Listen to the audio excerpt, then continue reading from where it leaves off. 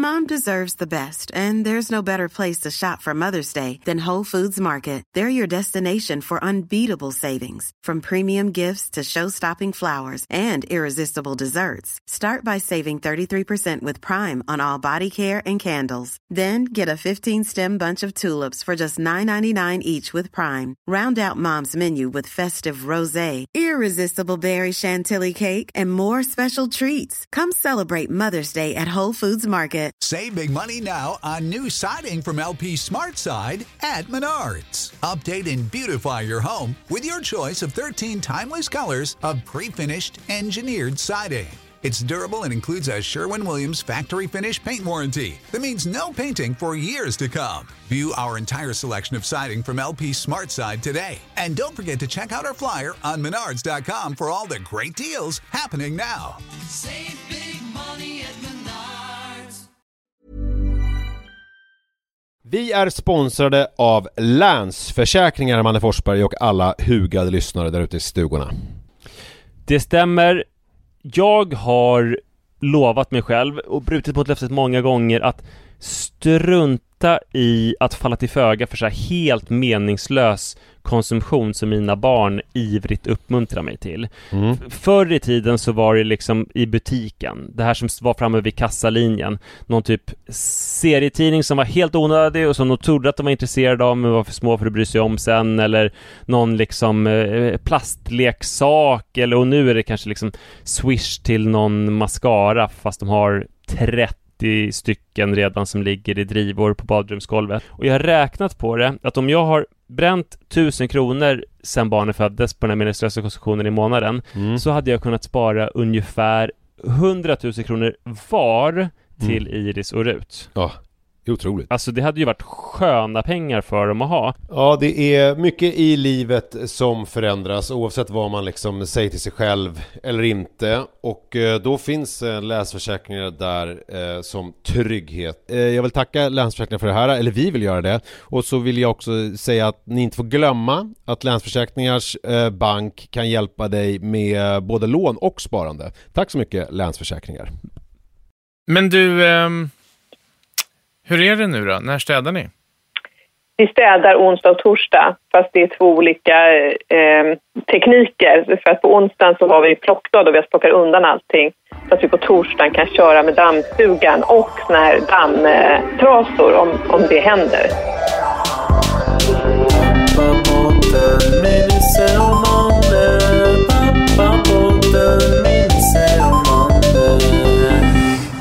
Hallå och varmt välkomna ska ni vara till ännu ett avsnitt av den numera världsberömda Pappapodden. Jag sitter här med Manne Forsberg och tittar ut över ett gråmulet Hägersten. Vi sitter vid den här amfiteatern och om ni lyssnar riktigt noga så kan ni höra Rut, Mannes yngsta dotter, ligga och sussa så sött bredvid oss här. Alltså om det inte hade varit för körteln bakom näsan och de stora halsmallarna så hade det låtit ännu kanske sötare.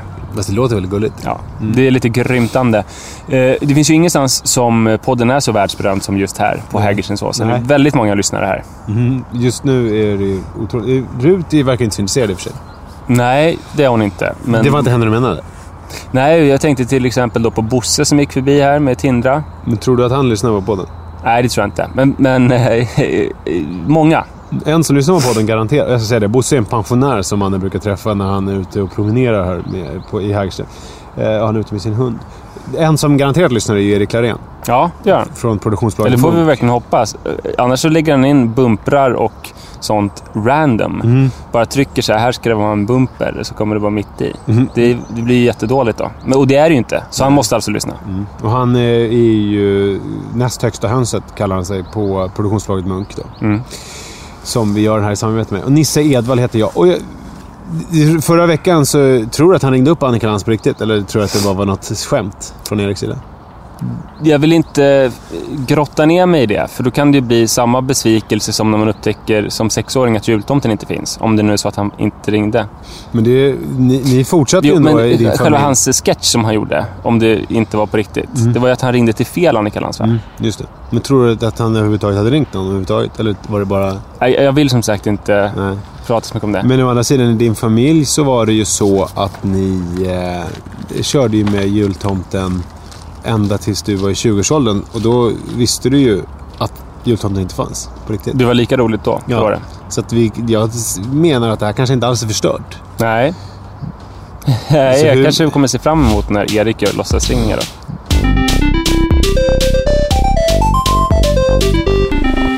Är det lite lugnare nu, eller fortfarande så att du kör 1000 tv-framträdanden och 18 föreläsningar varje dag? Den här veckan har varit betydligt lugnare. Vad är det? Det är onsdag idag, måndag tid. Jag har väl inte haft, i fredags hade ett möte som gick jättebra ut, sov hela tiden. Satt du på den bänken då? Nej, då satt jag på Hornsgatan. Vad tråkigt att jag drog samma skämt som jag gjorde på den senast när du pratade om det här mötet. Jag minns det, men jag hoppas att lyssnarna inte minns det innan du påminner om det. Vilken tant men sen på fredag har jag något. Nej, det är mycket, mycket lugnare. Men däremot så har jag jobbförberedelser, för jag ska till Östersund på lördag. Tyvärr, jag borde sagt det så ni kunde komma till Östersund och lyssna på min föreläsning på biblioteket där. Det är andra gången tror jag som vi pratar om någonting som redan har hänt. Som borde varit bra att ta upp i podden. Jättedumt, men i alla fall så att jag när Rut sover bör jag sitta och förbereda en föreläsning. För och det är din första papologi-föreläsning, papparelaterad. Exakt, det är ju sjukt nervöst. Alltså föreläsningen om sex och könsroller som jag håller, som är ganska lik med vissa variationer, den har jag hållit kanske 600-700 gånger. Och det här är alltså första. Så att det tar ju ett tag innan skämt vaskas fram. Man säger någonting någon gång och det funkar, och sen blir det kvar, förädlar man det. Så att vi får se hur det blir. Det är sådär som man putsar på i fast nu för tiden tänker jag skulle dra någonting om ståuppare.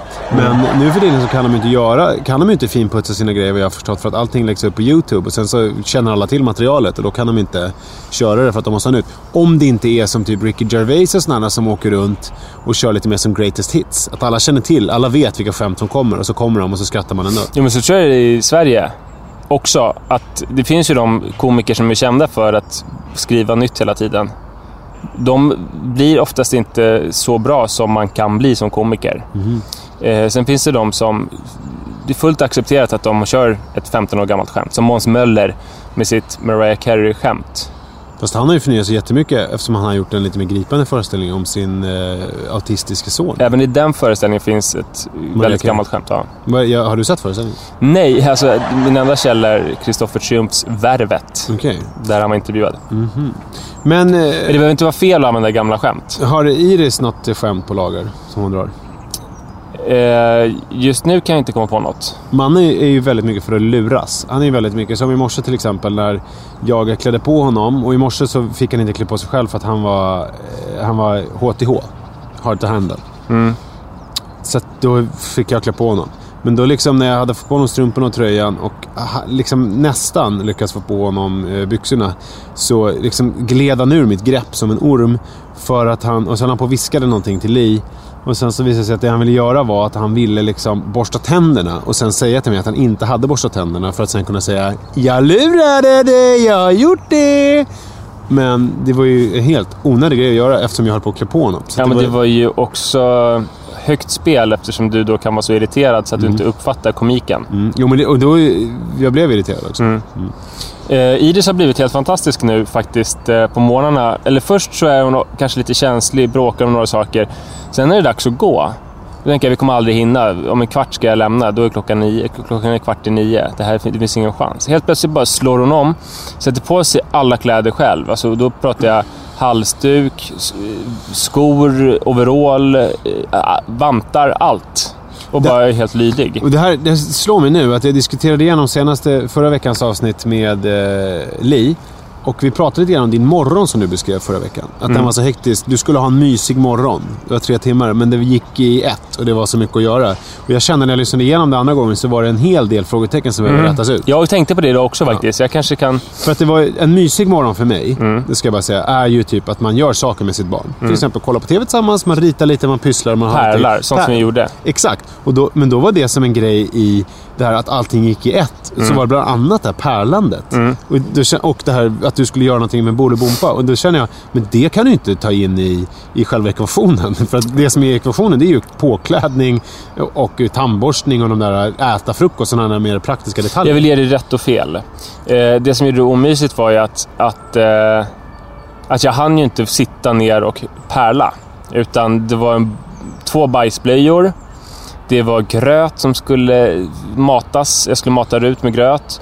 Det skulle tvättas bort bajs från en body. Och då blev det ju att istället för att vara inne i pärlandet så stod jag och höll på med en bajsblöja. Och så var det jag springa och ta en pärla från golvet och sådär. Varför skulle du springa och ta en pärla från golvet? För att det inte skulle glömmas bort. För Rut skulle kunna kvävas av den. Ja, just det. Men det jag tänkte på idag, för idag hade vi inte alls så mycket tid. Vi kanske hade...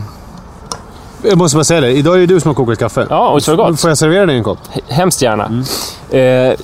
Det jag tänkte på idag, jättegott. När vi bara hade en dryg timme från att vi vaknade tills vi skulle gå. Ja. Det är ju att anledningen till att det kändes som att man behövde så mycket tid och att den var så fulltecknad. Det var ju att det händer ju saker när man... Alltså, då hinner det ramla pärlor och det hinner hända saker hela tiden under de 3 timmarna. Man hinner ju på 1 timme. Då kommer det inte vara... Då fylls det... Hur ska jag förklara det här? Det är ganska självklart. Vi kan fråga något av det hinner ju hända fler saker under 3 timmar. Barn. Hej.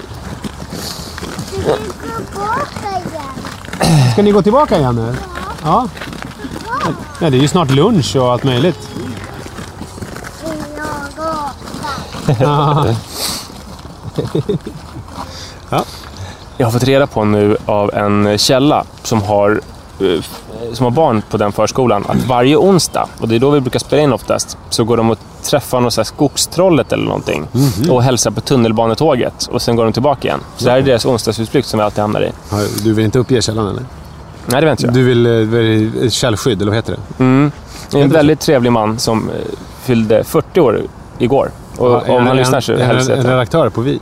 Nej, det är han faktiskt inte. Honom brukar jag ju verkligen bjuda på. Men hörde du? Jo, nej, men så att under 3 timmar, om man slår ihop alla sysslor som blir under 3 timmar, så är det såklart att det är fler än vad det är under 1 timme. Så att jag lurades att tro att jag har ju hållit på att göra grejer i 3 timmar, så då kanske jag behöver 3 timmar på morgnarna. Så är det alltså inte. Nej. Utan det räcker med 1 timme. Och det kommer då inte bli lika många sysslor och lika många pärlor som faller på golvet. För att du är mer effektiv? Eller? För att det inte hinner uppstå lika mycket under 1 timme som under 3 timmar. Nej, just det. Förstår du? Att jag lurades att tro. Jag gjorde saker hela tiden under 3 timmar. Alltså är det den tiden som behövs. Jo, för att hade det varit vuxna, då hade man kunnat sitta och läsa tidningen i 1,5 timme av de där 3 timmarna. Men när det är barn så kommer liksom inte saker och ting ta längre tid och vara lugnare. För de gör saker back to back hela tiden. Exakt så. Jag tänkte på en grej som du sa om det här med påklädning. Att Iris var duktig på det. Med att klä på sig helt plötsligt innan hon skulle gå. Jag ska säga det, att jag sa inte det för att skryta, utan bara jag är så överlycklig över det. Och ofta så kommer det lite sammanbrott innan det. Därför blir jag lika förvånad varje morgon hon bara slår om och är så duktig. Men jag tror jag har en teori om varför. För att hon kommer på då att hon har sin nya äldre kompis på dagis. Eller på förskolan. Så kan det vara. Så att hon liksom, just det, jag är ju inte 3 år, 3,5. Utan jag hänger ju med 5-6-åringar som liksom kan läsa och spå i kaffesump och packa, har såna här jetline på bilen och packar med praktiska saker och gör sen vuxna grejer. Röker pipa. Ja, kan det vara så? Har en pipborr ifall kollagret i pipan blir för tjockt. Så att de kör lite med borren där. Det räcker inte med piprensare och sådana vanliga verktyg. Och jag menar, en piprensare för ett vanligt barn kan ju betyda nu ska vi pyssla med flörtkul och sånt, men inte för det här. Nej, precis. Hennes kompisar, de har såna här vita piprensare som de faktiskt använder sina pipor. Jo, för det är ju så att hon har... Är de vita? Ja, gråvita. För att man ska se smutsen på dem? Jag tänkte annars... För att varför ska man färga dem? Eller... Varför då? Nej, men jag tänkte att de skulle vara mörka. För att man ska slippa se smutsen. Ja, det är bättre att se smutsen. För man kör ju piprensare tills det inte blir så mycket färg på piprensaren längre. För att det tänker jag med papper också. När man toapapper. Ja, det är ju jättebra att man ser. Ja, det skulle vara dumt om det var brunt. Väldigt dumt. Man bara, Låt oss inte uppfinna brunt toapapper. Nej, och det här ska inte bli såna här bajs- och kräksavsnitt. Nej, Det var ju folk som hade spolat. Vad heter han? Andreas Drotz. Ja, han hade spolat. Hej Andreas, du är ju lite känslig för det här. Så att du behöver inte spola någonting nu. Utan vi går direkt till Iris umgänge. Hon har ju fått en bästis, kan man nog säga. En pojke som är, förutom att han är nästan 6 år gammal, Iris är ju 3,5 snart, så är han också väldigt, väldigt, väldigt lång. Han är nästan lika stor som jag. Och du är ju... Om jag tar 105 kilo i bänkpress så tar han säkert 95. Oj, det är jättemycket. Det är väldigt mycket. Men jag tror inte på det. Och Iris har varit överlycklig. Det är också en gammal tunnelbana. Ja, fast den är ny. Ja. Iris har varit överlycklig över det här. När vi hade några gäster så berättade hon en gång att han tar 95 jag har alltid velat ha en 5-åring och nu har jag fått en 5-åring. Hon har också sagt att hon vill sova över hos den här pojken. Och då sa han kan väl komma och leka hos oss. Hon bara, nej, jag vill vara hemma hos honom. Jag vill vara i hans säng. Jag vill lära känna hela honom. Jag vill vara i hans skelett. Så hon är väldigt förtjust i honom. Och det som är så fint är att det är ömsesidigt. När Iris kommer till dagis så kan hon säga, han är där borta. De säger det? Personalen? Ja, nej, kompisarna. Okej. Men det finns ju smolk i glädjebägaren. Och det är att är det ett uttryck på riktigt eller har du tagit det av mig? Nej, det är ett uttryck på riktigt. För att det är smolk i bägaren. Eller säger man smolk i glädjebägaren? Smolk i glädjebägaren. Ja, det är så man säger, eller hur? Ja. Förlåt. You were saying. Det är att alla är inte så förtjusta i den här relationen mellan de här barnen. Iris får höra så att hon borde inte vara kompis med honom. Folk säger det till honom också. Du är inte kompis med henne. Folk? Alltså är det barn? Då pratar jag om dagisbarnen.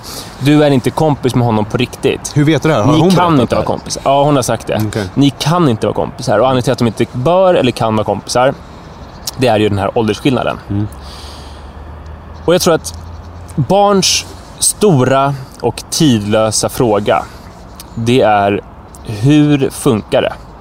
Okay. Det fanns en bokserie förut som jag hade när jag var liten som hette Hur funkar det? Jag älskade den. Ja, kanske just för att jag hade den här stora tidlösa frågan. Hur funkar kroppen? Hur funkar kroppen? Med den bajsen. Och sen så var det också förlossning, vad jag kommer ihåg. Väldigt... Jag vet vilken bok du tänker på, han som föds med glasögon. Ja, men var det en Hur funkar det bok? Men hur funkar kroppen? Så det var ju Hur funkar det?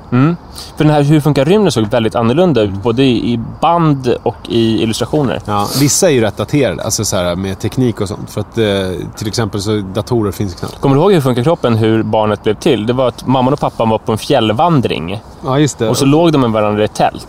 Och sen blev de bebis. Jo, de låg med varandra verkligen. Ja, just, det var ju de låg väldigt... på varandra och sådär. Vilket uttryck söker. Det var väldigt illustrerat. Väldigt utförligt. Ja. Du vill ha något mustigare uttryck. Ja, men typ som animerat. Men det är det ju inte. Ja, det är ju animerat i sin ursprungliga, eller i sin väldigt bokstavliga bemärkelse. Hur funkar det? Hörru, det är ju en amfiteater här nere. Ja. Ska vi fortsättningen sitta som att vi sitter på själva scenen på amfiteatern och prata? Ja, fast där finns det ju inte... Ja, det här Erik får du göra vad du vill med. Den stora tredje frågan är, hur funkar det? För att, jag tror det absolut viktigaste för att bli en välfungerande vuxen människa, det är att göra något så gammaldags och mossigt som att identifiera vilka som är normerna. Just det. Och att omfamna dem, att hitta normaliteten. Sen finns det ju folk som är som du. Du har ju beskrivit att du vill lära dig alla regler väldigt noga. Till exempel att man bör inte steka ett ägg så att du får en frasig undersida, för det anses lite dåligt av den franska gamla kockeliten. Det vill du veta.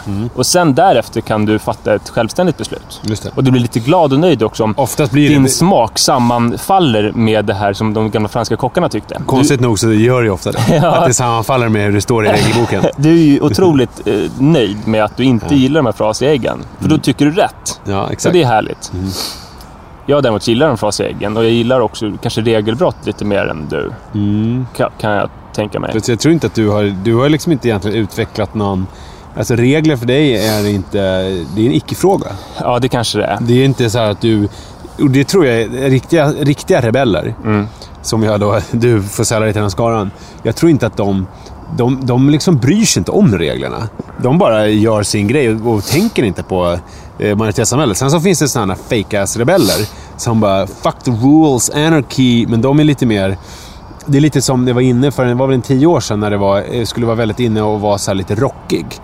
Och så skulle man Cheesy rock var ett begrepp. Ja, det var ju, man hade den här, man skulle se lite smutsig ut, men det var, när man kom nära så kände man att det doftade liksom bebishud och såna här lavendeltvål och det var liksom håret var det var inte flottigt, utan det var en väldigt väldoftande hårvax som gjorde att det var välansad skäggstubb. Det var då också var väldigt populärt med det som kallas för hårlera. Ja, just det.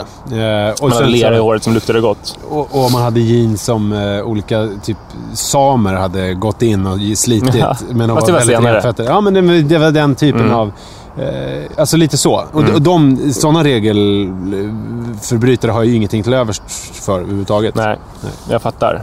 Men det är inte det vi pratar om nu. Så de står mellan dig. Du omfamnar reglerna, jag skiter i reglerna, och så finns det de i mitten som förhåller sig till reglerna på ett sätt som ska se ut som att de inte känner till reglerna. Eller bryter mot dem. Exakt. Men det som händer då, när någon säger till min dotter eller till den här killkompisen, att jag gör så här nu, det är att jag tänker och försöker lyssna på det du säger väldigt nogsamt. När någon säger då, nej men ni kan inte vara vänner, ni är inte vänner på riktigt. Du måste ju beskriva hur det ser ut. Ja, du ser väldigt koncentrerad ut, som en grekisk stenstod, som någon bild av Platon. Och jag kände direkt när jag gjorde det att jag kom helt av mig och lyssnade inte alls på vad du sa. Sexig så jag tror jag ska koncentrera mig på det nu, ja. Det som händer när någon säger så, det är att den personen pekar ut vad som är onormalt. Just det. Vad som går utanför normen och därigenom stärker sig själv i sin egen normalitet. Just det. För det är ganska svårt att leva normaliteten. Så för att få en riktig så här språngbräda in i normaliteten, så det är lättare att peka ut någon annans onormala beteende. Någon annans i alla fall normbrott. inte så där. Exakt. Och då har man har sett reglerna, man har påpekat det, och därigenom stärker man sig som en vuxen, välfungerande människa. Det är samma sak som i högstadiet. Då brottas man mycket med det här. Då säger man liksom hora till en tjej som går utanför normen, som kanske har mycket killkompisar eller som har hånglat. Då säger man hora. Det vet inte om man gör på det sättet. Jo, men det gör man. Inte Ronny Sandahl. Nej, han säger det definitivt inte. Nej, han sa det verkligen inte heller. Men jag har berättat min värsta sånt horgrej som jag har gjort, som ju är otroligt pinsamt, men som jag kan bekänna för er kära lyssnare. Jag gick i 7:an, och jag och en kompis som vi sa till en tjej i min klass att om du kysser mig så får du 20 spänn. Sen så gjorde hon det, och sen spred ut att hon var hora. Ja, det är ju väldigt hemskt. Men det är ju ganska utstuderat. Det är ju inte bara att man ser någon som går utanför normen, utan det är ju att tvinga någon att gå utanför normen, eller locka någon utanför normen, och sen så få ut någonting av att den går utanför normen och sen sätta dit den för att den gick utanför normen. Ja, det låter ju väldigt, väldigt hemskt. Jag kan inte skriva under på Ronny Sandahls Vi som aldrig så hora. Men jag ska säga det om Ronny Sandahl, att den har ju tolkats självbiografiskt, men den handlar inte om honom själv. Det är ju en skönlitterär framställning. Aha, jag har inte läst boken överhuvudtaget. Nej, jag har boken, du kan låna den. Tack. Det handlar inte om Ronny Sandahl alls. Nej. Utan det handlar om en ung person i Falköping som inte är Ronny Sandahl. Okej. För han sa hora eller? Det förtäljer inte historien. Nej. Det är inte relevant. Jag tror att det var en väldigt olycklig titel att välja. Och att ta sig själv på omslaget som man hade. För att folk trodde att, alltså ville veta om, sa du hora eller inte hora. Men det är inte det handlar om. Okej. Man köpte liksom inte fiktionaliseringen, eftersom det är en ung kille som är huvudperson, du är en ung kille, då måste det handla om dig, eller sådär. Det handlar om mig. Så att det som sker då i Iris dagisgrupp, det är samma som sker på högstadiet, att man stärker sig själv i sin normalitet genom att peka ut någon annans normbrott. Men också som vuxen, tänker jag. Man sitter och kollar på det här familjen annorlunda eller vad det är. Olika Paradise Hotel-såpor, och så pekar man och skrattar och säger så här: åh gud vad konstig de är. Och vad härlig jag är som sitter här och käkar nachos och tittar alltså på. Som vuxen är det väl, jag tror vuxenidealet, det är att omfamna normen, leva upp till den, men att uttala sig positivt om normbrott. Man ska leva upp till reglerna. Man ska vara från en position där man är till exempel då heterosexuell, gift, ha en kärnfamilj, och sen säga att det är okej att inte vara gift och ha en kärnfamilj och vara heterosexuell. Det tror jag är liksom vårt ideal. I alla fall där vi befinner oss, på Hägerstensåsen typ. Ja, men på väldigt många håll tror jag ändå. Men vi har inte kommit så långt att det ses som likvärdiga storheter att vara homosexuell och inte ha en kärnfamilj eller ha barn som blir till så här genom surrogatbäderskap eller provrörsbefruktning, eller att man har 2 mammor och 2 pappor och så här. Det är ju intressant det här med homosexualitet, för det slog mig häromdagen att vi har kommit väldigt långt, alltså i Sverige ska jag säga, och i Stockholm, det här med att bögar och flator och så vidare, liksom att det är inte längre någonting som anses vara konstigt på något sätt. Men en sak som anses väldigt konstig fortfarande är ju, man ser ju nästan aldrig bögar eller flator offentligt visa sin kärlek för varandra. Nej. Det vill säga hångla eller liksom kyssa varandra farväl på en pendeltågsstation eller stå tätt omslingrande. Utan det är lite så här, det är helt okej att typ vara bög och ha en pojkvän eller flata och ha en flickvän, bara man inte skyltar med det. Precis, man får inte skylta med det. Sen är det också så här, det är okej att vara homosexuell om du lever i ett förhållande. Det var ju därför man plockade upp, från att liksom, man hade tyckt under 80-talet att i princip alla bögar och flator var läskiga, till att Jonas Gardell blev riksbög. En stor del i det var ju att han var tillsammans med Mark, som var en jätteälskvärd finlandssvensk bög, och de levde i ett fast förhållande, och då var det okej. Han hade inte blivit riksbög om han hade varit så här: jag gillar mest att ligga runt. Jag har 10 partners i veckan. Så att heterosamhället tror jag ställer vissa krav på homosamhället. Ja, men man ska vara det som kallas för Vasastans-bög. Ja. Det vill säga leva väldigt mycket ett vanligt svenssonliv. Ja. Men det som blir komplicerat då, det är ju att som förälder då till Iris, så vill jag ju inte bara på det här området utan också andra områden besvara hennes fråga: hur funkar det? Det kan funka på massa olika sätt. Det blir jättelätt. Man åker på fjällsemester och sen så ligger man med varandra. Ja, just det. Precis. Nej, men det kan funka så att man är kompis med någon som är yngre eller äldre. Det kan vara kompisar av samma kön eller ett annat kön än man själv har, och så vidare. Samtidigt, för jag vill ju inte att mitt barn ska låsa fast sig vid tvingande och strikta normer. Nej. Samtidigt finns det en annan förälder som jag har som ambition. En annan förälder? Mom deserves the best, and there's no better place to shop for Mother's Day than Whole Foods Market. They're your destination for unbeatable savings, from premium gifts to show-stopping flowers and irresistible desserts. Start by saving 33% with Prime on all body care and candles. Then get a 15-stem bunch of tulips for just $9.99 each with Prime. Round out Mom's menu with festive rosé, irresistible berry chantilly cake, and more special treats. Come celebrate Mother's Day at Whole Foods Market. When you make decisions for your company, you look for the no-brainers. And if you have a lot of mailing to do, Stamps.com is the ultimate no-brainer. It streamlines your processes to make your business more efficient, which makes you less busy. Mail checks, invoices, legal documents, and everything you need to keep your business running with Stamps.com. Seamlessly connect with every major marketplace and shopping cart. Schedule package pickups and see your cheapest and fastest shipping options from different carriers, with rates up to 89% off USPS and UPS rates. And with the Stamps.com mobile app, you can take care of mailing and shipping wherever you are. Make the same no-brainer decision as over 1 million other businesses with Stamps.com. Sign up with code PROGRAM for a 4-week trial, plus free postage and a free digital scale. No long-term commitments or contracts. That's Stamps.com. Code PROGRAM. Jag vänder på det där lite. En annan ambition som jag har som förälder. Och det är ju att mitt barn inte ska stötas ut, anses apart, eller kallas för obehagliga och nedvärderande saker. Det är ett klassiskt dilemma. Det är ju det här med det är klart att min son ska få ha klänning när du går till förskolan, men du ska veta att du kommer antagligen få skit för det. Ja, precis. Och jag minns min mamma, hon försökte lära mig. Jag hade ju, mina stora förebilder var ju dels min mamma och mina 2 stora systrar. Och min mamma lärde mig saker som hon tyckte skulle vara användbara för mig som man, eller som kille. Till exempel så sa hon att... Vad roligt. Ja. Vad var det för någonting? att hon försökte få mig att tycka det var spännande med grävskopor när vi byggde om vårt hus. Det misslyckades hon med. Jag använde kraftuttrycket herregud. Det sa hon att det ska man inte göra som kille. Vad ska man säga då? Spotta i näven? Ja, men fan eller helvete. Men sa hon liksom, gav en exempel på sådana uttryck som hon tyckte att du skulle använda? Jag hoppas för historiens skull att hon gjorde det. Och hon sa också att jag ska inte dra ner hela byxorna. Det här är konstigt, hon hade inte full koll. Jag tror jag berättat det här förut. Hon sa att jag skulle inte dra ner hela byxorna när jag kissade. Utan en kille bara öppnar gylfen och stoppar ut snoppen. Okej, det sista var ju bara konstigt faktiskt. Men har inte hon sett den där? Nej, för sig, han är väl helt naken, den här kissande statyn i den, är det en tysk eller österrikisk stad? Vad är det den står? Bremen? Nej, inte Bremen. Ja, men du vet Manneken Piss. Men du vet vilka jag menar. Men han har väl inga byxor alls, den lilla ängeln? Nej, det har han inte.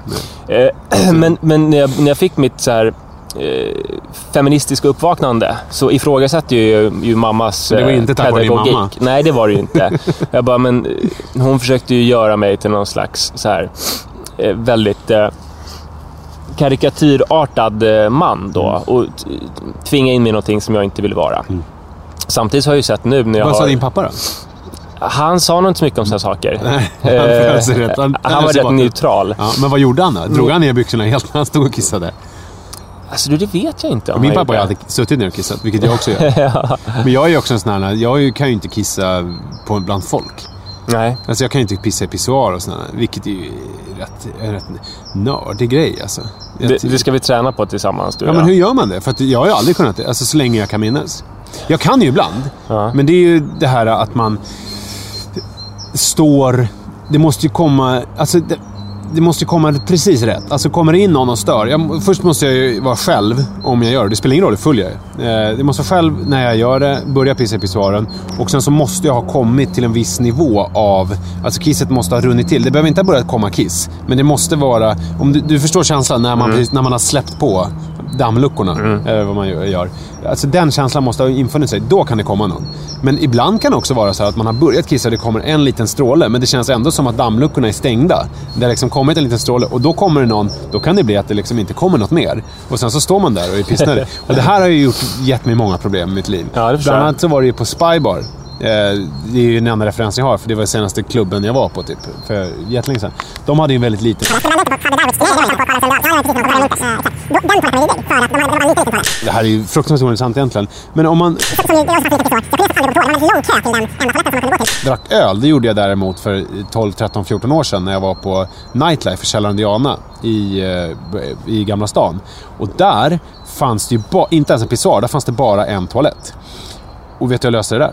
Det tror jag har berättat. Den var uppe vid garderoben? Ja, det här är helt stört. Det fanns sammetsdraperier. Ja, men du, det här har jag hört. Ja, och bakom dem så stod det stolar som var utifrån restaurangen. Jag gick in där och kissade. Det känns som din snopp i din ungdom. Att den var alltid inblandad i så här lite obehagliga grejer. Vad tänker du på nu? Jag ska utveckla den annan gång. Jag tänker på dina onani-sessions. Vilka onani-sessions tänker du på? Ja, men ute i offentligheten på något vis. Ute i offentligheten? Ja, men jag har alltid tyckt att det var... Ja, men det var ju när jag var yngre. När jag snusade och runkade. Men det är bra.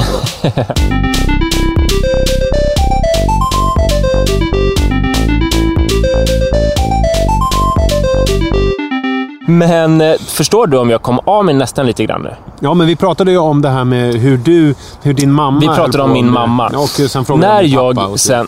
Alltså först så ifrågasatte min mamma. Sen när jag blev vuxen och förälder så insåg jag att hon gjorde ju någonting, även om det var lite valhänt, så gjorde hon någonting lovvärt. Hon såg en risk för att jag skulle bli apart och stötas ut. Och därför försökte hon stärka mig i någon slags, som hon trodde, normalitet. Ja, okej. Så, frågan är alltså här.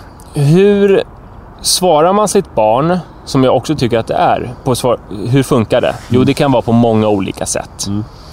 Samtidigt som man inte gör att barnet bara blir helt förvirrat, för det känner sig, men det finns ju någon slags regler som jag har märkt av nu på dagis, men du säger att det funkar på massa olika sätt. Vad har du för tankar kring detta? Alltså, den här balansgången. Jag tycker att det här är väl så här, också en sak som är viktig i det här är ju att man som förälder inte behöver ha svar på allting. Alltså om en man frågar mig hur saker och ting funkar så försöker jag ju svara i den mån jag kan.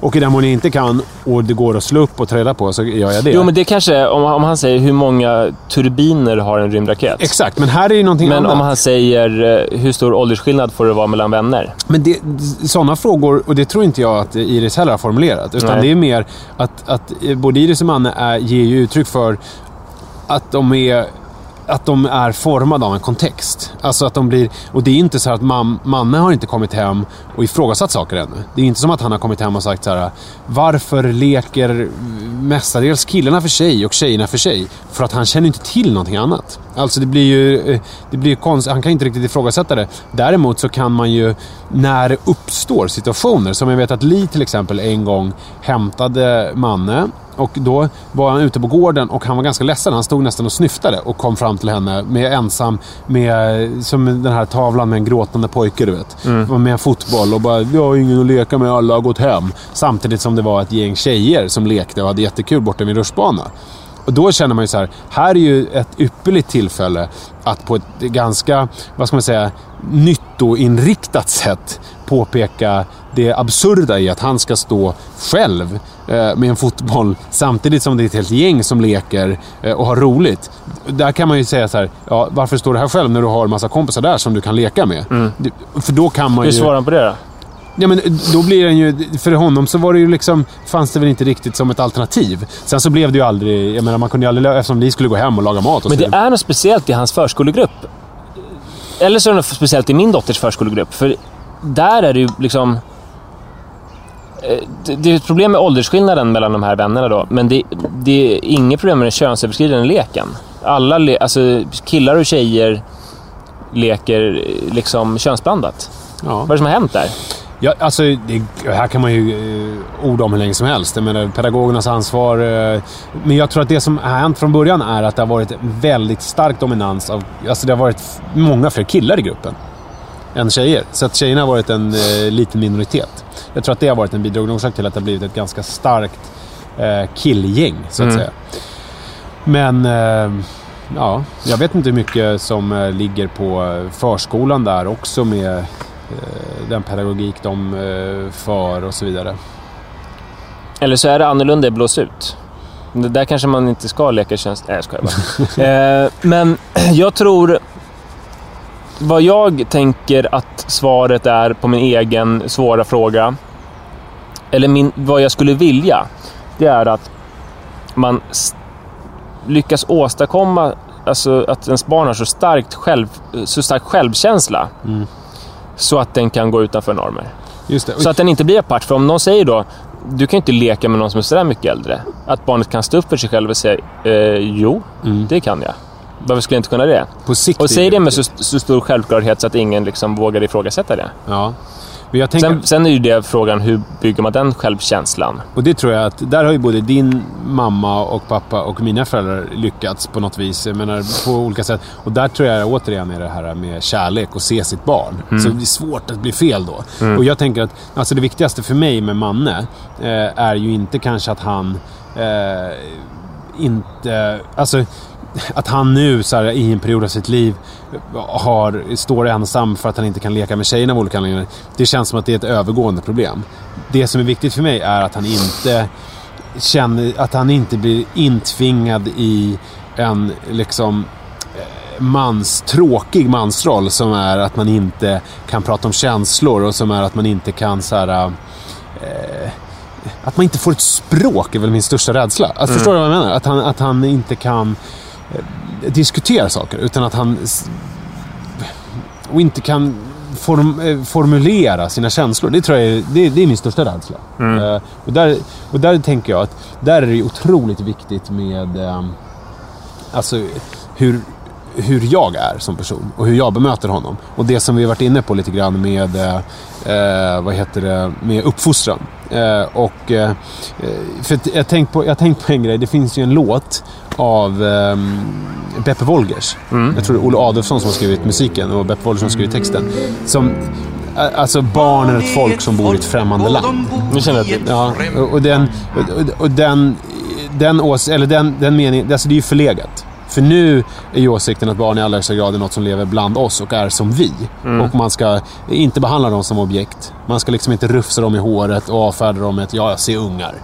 Utan man ska se dem som de individer de är. Är den sången en del av det? Är inte den sången mer ett brott från det här gamla att barn är som små vuxna och har inget egenvärde? Är inte det här främmande land ett uttryck för att de bor i barnlandet och de har ett egenvärde som varande barn? Jag tror så här, att det var ett första stapplande steg mot det vi har idag. Ja. Det var ju fortfarande att man placerade barn på någon typ av piedestal. Att de är någonting som är någon annanstans som är helt väsensskilda från oss och som vi inte kan förstå. Ungefär som man betraktade kvinnor i gammal poesi. Ja. Att de var liksom gudinnor och kvinnor med stort Q på en piedestal. Och det blir ju samtidigt som man bygger upp dem så blir det ett förminskande eftersom de blir som någon slags väsen snarare än subjekt. Precis.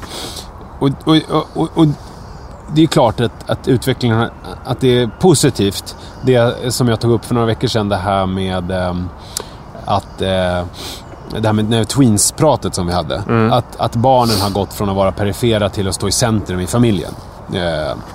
Att det är de som är i fokus. Och det är klart att det här är ju överlag positivt.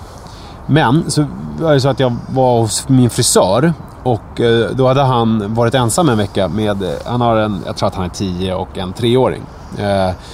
Och då beskrev han hur tillvaron var så enkel då när han var själv, för att barnen dammsög efter maten under bordet och de dukade av och de fyllde diskmaskinen, de hängde upp kläder när de kom hem från skolan och förskolan, de bäddade sängen på morgonen.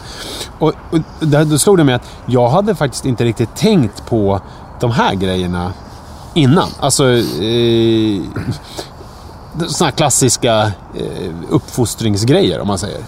Och då blev jag lite orolig att jag i min iver då att subjektifiera Manne ibland lägger kroppen för mig själv och då när man tar de här piedestal, alltså innan barn är ett folk från ett främmande land, det vill säga ännu längre tillbaka, de här som vi har pratat om också, de här renässansmålarna som inte kunde måla barn utan de målade små vuxna bara. Ja, på den tiden hade man ju inte babyskydd för de verkade inte märka att barnets huvud är väldigt mycket större ifrån resten av kroppen än vuxnas. Nej, de babyskydden de hade satt bara framåtvända i hästskjutsarna hela tiden. Ja, det var helt värdelöst.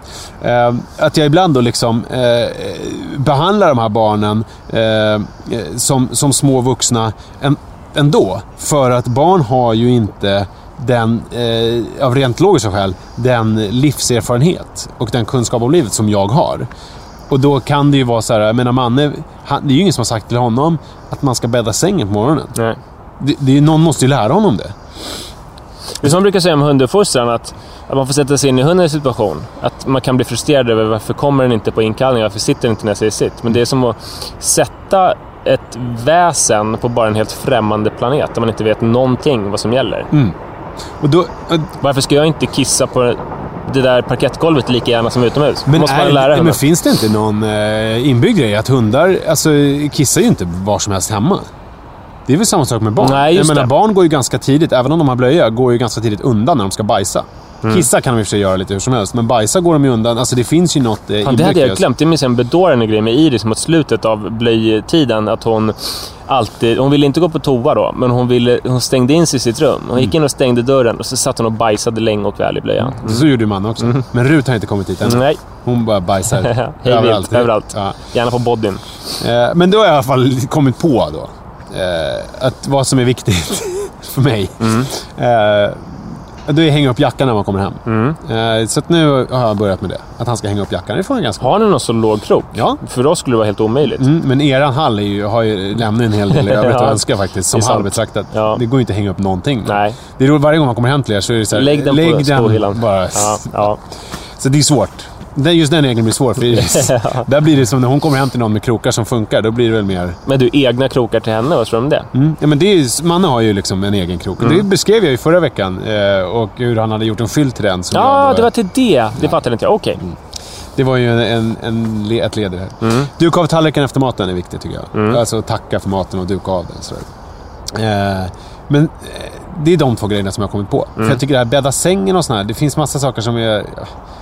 Ja, det är städa sitt rum. Att om man öser ner en massa gosedjur, att lägga tillbaka dem när de ska. Just eller? Det. Men tycker du att det är viktigt att göra i samma situation som man gör, eller tycker du att det är viktigt att det är städat? Som torsdagar är städdagen hemma hos oss. Då brukar det ju vara så att Manna, allt som oftast när det är torsdag, för honom innebär det att då får han sitta och spela på paddan eller kolla på Bompa när man pappa städar. Men sen så har jag nu också tänkt att, vilket det hände faktiskt förra veckan, att han också ska städa sitt rum så att man kan dammsuga. Konstigt såna grejer som jag inte har tänkt på. Jag har börjat med att Iris tycker det är tråkigt att städa. Då har jag köpt fina hörlurar till henne. Just det. Och då har jag sagt att hon kan lyssna på någonting samtidigt. Att hon får lyssna på musik någonstans, så blir det roligare. Men jag vet inte exakt var jag själv står. Jag vill att det ska vara helt städat i Iris rum en gång per dag. Men jag har gått för långt, för några gånger när hon har tagit ner några gosedjur, så när det har kommit för många ur en låda som hon har, de har sagt, förlåt pappa, jag stökade. Eller så har hon bara ropat när jag har varit i ett annat, så här, pappa förlåt, jag stökade. Så bara, nej älskade vän, du stökade inte, du tog fram lite grejer att leka med så här. Det är intressant, för jag tycker inte att det är jätteviktigt att det behöver bli städat varje dag. Alltså, bara man kan...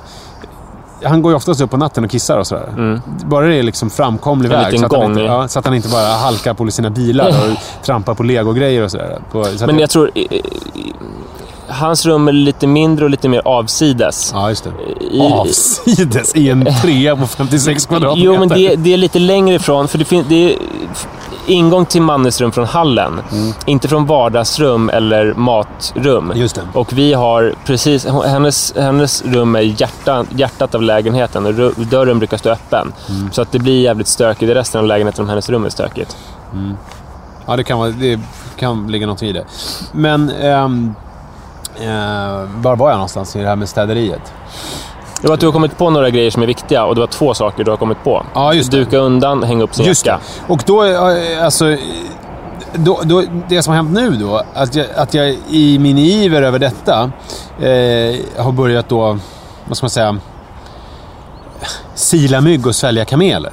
Att det helt plötsligt så har jag att det är viktigare för mig att han bockar och tackar för mat. Han hängde upp jackan, så det är okej att han just nu sitter på toan och silar hårs. Nej, men det är okej att han drar en sil med hårs, menar jag. Inte sila, jag tänkte på sila. Jag menar att det blir så här.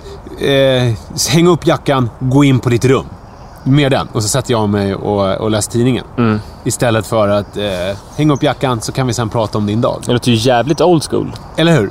Och att det är som att det är så här. Nu har jag inte sagt så häng upp jackan och sen gå in på ditt rum och stäng dörren.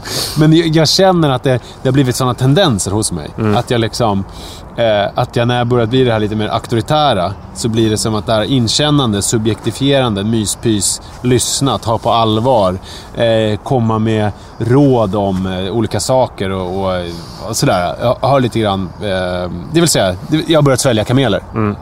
För att det känns ju som att det är viktigare för Manne att han blir en skön människa än att han dukar undan tallriken efter maten. Det är om man ska... Det har du kommit fram till nu när du insåg att du svalde kameler. Ja, alltså om jag ska prioritera dem två. Det bästa är ju såklart att kombinera dem.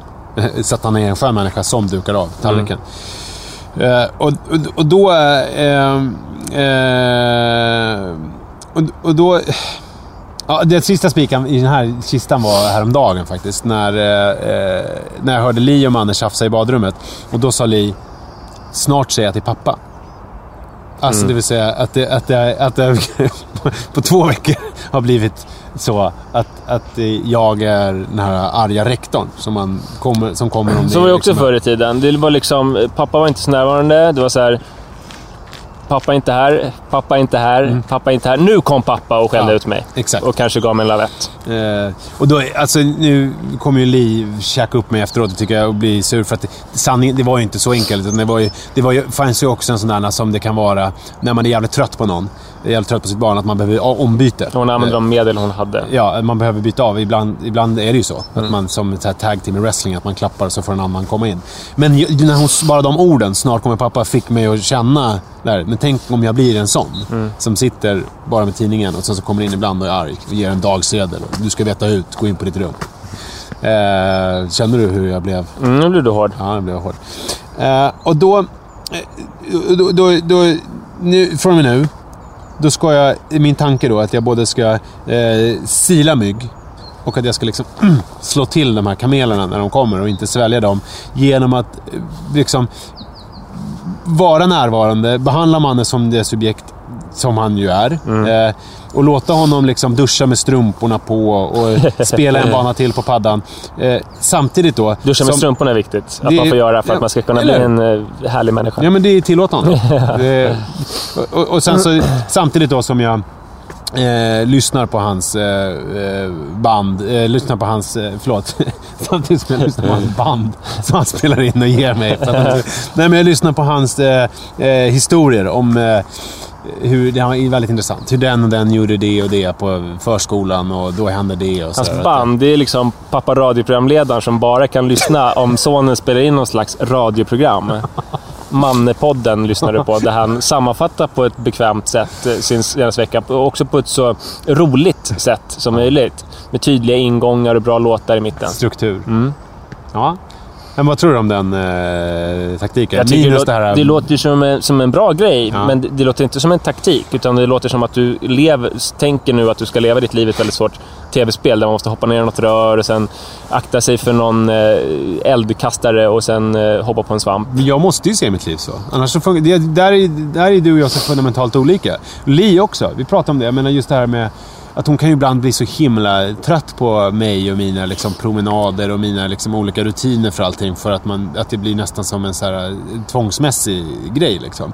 Men jag menar, jag är ju skön, men låt mig göra mina grejer. Alltså det enda som saknas för att du ska vara Rain Man, det är att du lär dig alla telefonnummer i telefonkatalogen utan till. Det kommer jag aldrig göra. Det är jättemånga. Finns telefonkatalogen ens? Ja, man kan beställa den. Jag tänkte på en grej det har ju varit kul det här med Facebook. Göra grejer. Jättekul. Jag vet att du inte tycker att jag har varit så rolig. Nej, men... du är helt värdelös. Ja, just nu. Men just nu är mitt liv väldigt speciellt. Men ju mer vem var det som startade Facebookgruppen? Ja. Vem var det som gjorde alla roliga omröstningar i början? Men vad spelar det för roll? Okej. Det är ju som att typ... Ja, men det är väl man växeldrar. Okej. Men det som, du är ju ändå uppe med mobilen hela tiden. Jag liksom får ju ställa larm för att komma ihåg och göra de här grejerna på Facebook. Men det som är, jag tänkte att en liten kul grej skulle kunna ha på Facebook är ju att vi ber er som lyssnar att alltså så här, lista de 3 viktigaste grejerna. Om vi nu pratar om så här klassisk uppfostran. Är det liksom ta i hand? Är det att duka av? Är det att bädda sängen? Alltså, och lite så egna alternativ. Ja, men det är topp 3 viktigaste sådana där grejer. Och då pratar vi inte om det här vara en mysig person som lyssnar och är kärleksfull. Utan nu är det så här, vad är viktigast? Duka undan eller bädda sängen typ. Om man är väldigt privat av sig eller kanske inte har Facebook, så kan man ju mejla också till pappapodden. Så läser vi upp det med namn i... Ja, precis. @munkmedck.se. Ja, det känns som att den här lilla tystnaden... Återstår väl bara att säga tack snälla för idag och för alla andra dagar och på snart återhörande, kära lyssnare. Nu ska jag ut och runka i skogen. Som vanligt. Ha det fint. Hej då!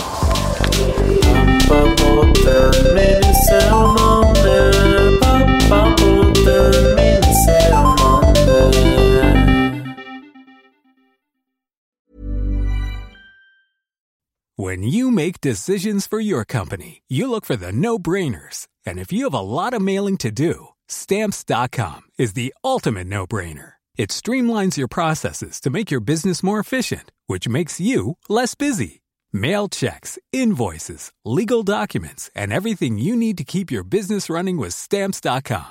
Seamlessly connect with every major marketplace and shopping cart. Schedule package pickups and see your cheapest and fastest shipping options from different carriers. With rates up to 89% off USPS and UPS rates. And with the Stamps.com mobile app, you can take care of mailing and shipping wherever you are. Make the same no-brainer decision as over 1 million other businesses with Stamps.com. Sign up with code PROGRAM for a 4-week trial, plus free postage and a free digital scale. No long-term commitments or contracts.